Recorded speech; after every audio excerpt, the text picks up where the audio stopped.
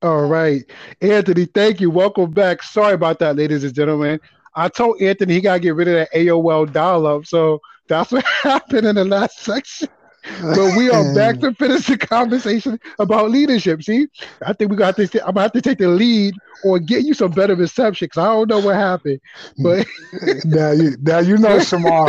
I had to leave your house and come to my house to get better reception. So, yeah, yo, so if that's the story you're gonna go with, it's all yeah, good. yeah. It was so funny. I was like, I didn't hear you anymore. And I was like, I don't think he's there, but it doesn't matter. He's gonna keep talking anyway. But thank you again for coming back for part two of this conversation. So we are left off asking, where do leaders fall short? And I believe you said something about the buck does not stop with them. Correct. Yep. What I was saying is that the buck doesn't stop with the individual who's that leader. It's actually a team effort. And, one of the things people need to be mindful of as leaders is that listening, understanding, providing constructive feedback, providing for space for an employee to provide their, just an area to vent is extremely, extremely important. So, I just think that it is important that leaders don't just think that they're the one and only situation. So, you know, it No, doesn't I stop think there. that I is important. I'm trying Mhm. to get this through so I don't cut off again. I know. You working that reception, man. We're gonna work on it. Yeah, Don't worry about it. yeah, I'm gonna send you some revising and optimum deals, yeah. updates. Yeah. Okay. so, so I do have like just two more questions I do want to ask you. So, what are some of your biggest challenges as like an executive, as a leader? So one of the things that I'll say, Shamar, this past 2.5 years have been definitely challenging, especially leading an organization through a pandemic. You have to put yourself in a place where, you have to be understanding of the situation, but also you still have to hit the bottom line and get the business done. People tend to kind of get really focused in on kind of what's happening in their personal lives. And you have to understand that balance.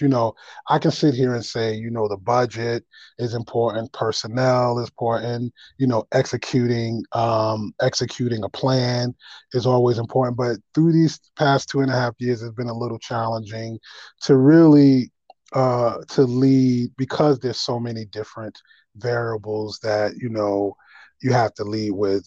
I mentioned budget, but budget is one. Like we were at a Hmm. space where budget was going to dictate whether people were going to be employed or stayed employed, and then personnel, making sure you had the appropriate amount of people on staff to run the operation. So it was a lot of variables this past 2.5 years. I think if you can lead through this kind of area, you're in a good space and leading in the future. But I would say the most challenging time has definitely been leading through this pandemic. And I think, taking time to reflect, but also to plan and and ensure people, just have a space in a trusted place is important. But the pandemic has definitely been the most challenging as an executive leader moving forward. Prior to the pandemic, I may have said just getting funding and personnel. Everybody come in with sometimes their own notion of what they think is right, and sometimes it's not about what you think is right. It's about what's right for the company or the organization. So you know, yeah, I'll say that.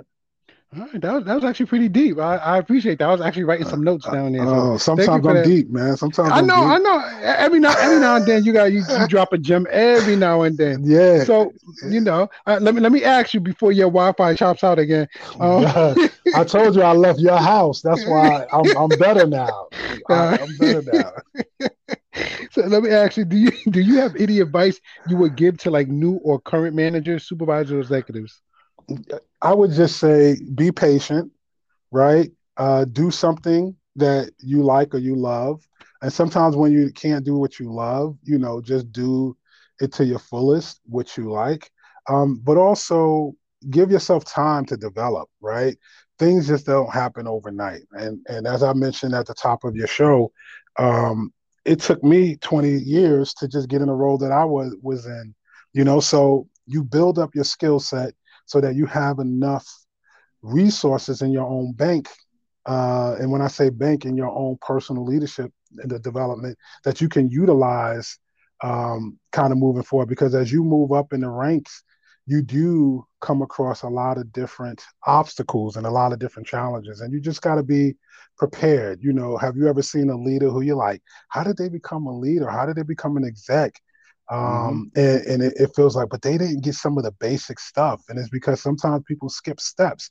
And sometimes when you skip steps, although you think you may be ready or you may be ready, you just need to kind of slow yourself down and just say, let me pace myself and begin to check off goals that you have for yourself. Like, where do you want to be? How do you want to be as a leader? What makes you want to be a leader? And so forth and so on. And, align yourself with people that share the same vision as you. Because at that point, when you have somebody that can share the same vision as you or share similar things, then you put yourself in a better place to grow and also see how others lead. I think, a leader comes in a lot of different forms, and being an executive comes in a lot of different forms, and managing comes in a lot of different forms. So I just say be patient, do something that you love, and give yourself time to develop and grow. And, when you're ready, you'll get there and you'll be there. So, Mm. Wow, that was deep, ladies and gentlemen. I'm going to leave it at that.